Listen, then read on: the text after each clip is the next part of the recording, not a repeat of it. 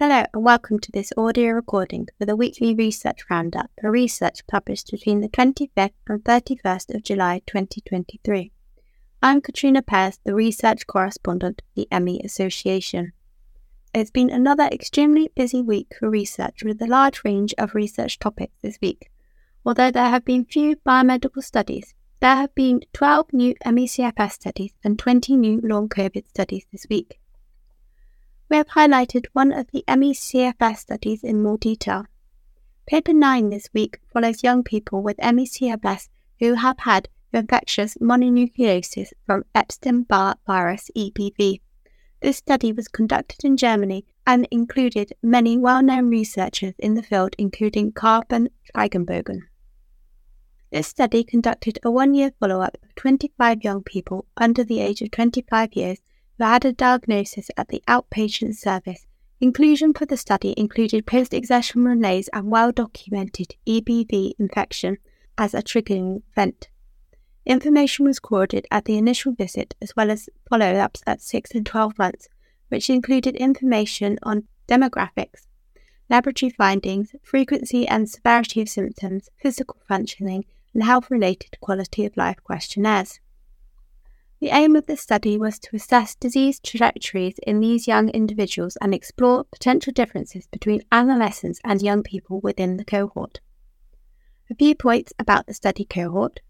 48% of the patients were classed as adolescents, and these were under the age of 18, and 52% were classed as adults, and these were between 18 and 25 years of age. 80% of the cohort was female. The youngest patient was 14 years old. The principal findings of the study showed that young adults with ME-CFS experience more symptoms and have poorer physical and mental functioning compared to adolescents. Adolescents have a better prognosis, although their condition can fluctuate, with improvements in physical functioning and health-related quality of life. Other findings included, after 1 year, 54% of the adolescents no longer met the diagnosis criteria for ME-CFS, indicating partial remission. However, all young adults continued to fulfill the Canadian consensus criteria. Improvement in adolescence was evident in physical functioning, symptom frequency and symptom severity, and health-related quality of life questionnaire, while young adults had little improvement. EBV serology and EBV DNA data node did not correlate with distinct clinical features of ME-CFS, and clinical chemistry showed no evidence of inflammation. No EBV data could be found in the plasma of any of the patients, but EBV DNA was found in the peripheral blood cells of 40% of patients and 66% of the throat washes. All patients showed anti-EBV BAC IgG as an indicator of previous EBV infection. This study was unique as it compared young adults to adolescents, which is not something that is often captured in studies. This study does provide a clear insight into ME-CFS in young people, which use rigorous methods, including diagnosis of ME-CFS using multidisciplinary board. For those over 18, this used the CCC diagnosis, and for adolescents, had to fulfill the CCC or at least a less strict criteria of the CDWR. In all cases, post-exertion malaise PEM had to be present more than 14 hours after mild exertion.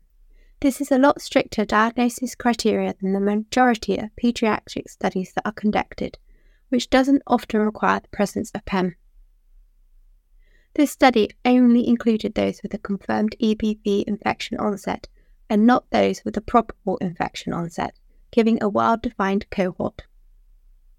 There are a few limitations of this study, such as patients only came from one clinic in Germany, meaning there was a selection bias. This also resulted in the inclusion of only patients with mild to moderate ME-CFS who could travel to the clinic. The dropout rate was 20%, which could also introduce a bias into the result and affect the representativeness of the sample. This could be due to improvement seen or being too unwell to continue. There was no control group. This, for example, affects questions that were asked which are non-specific to ME-CFS and are common in the general population, so no comparisons can be made. The study, as always, was limited by sample size, which could be improved upon by expanding the clinics involved in the study. Small sample sizes affect the statistical power and make it difficult to compare groups, which could make results inaccurate. This study followed the patients over a 1-year course. Therefore, further longitudinal studies could help to see the prognosis in this group of young people.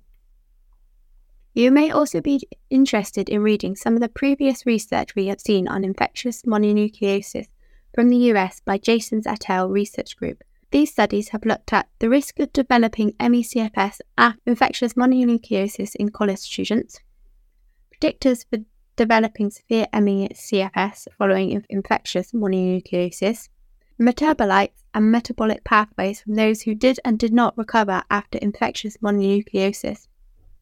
There have also been a review published this week on what we know about infectious mononucleosis, which is paper 5.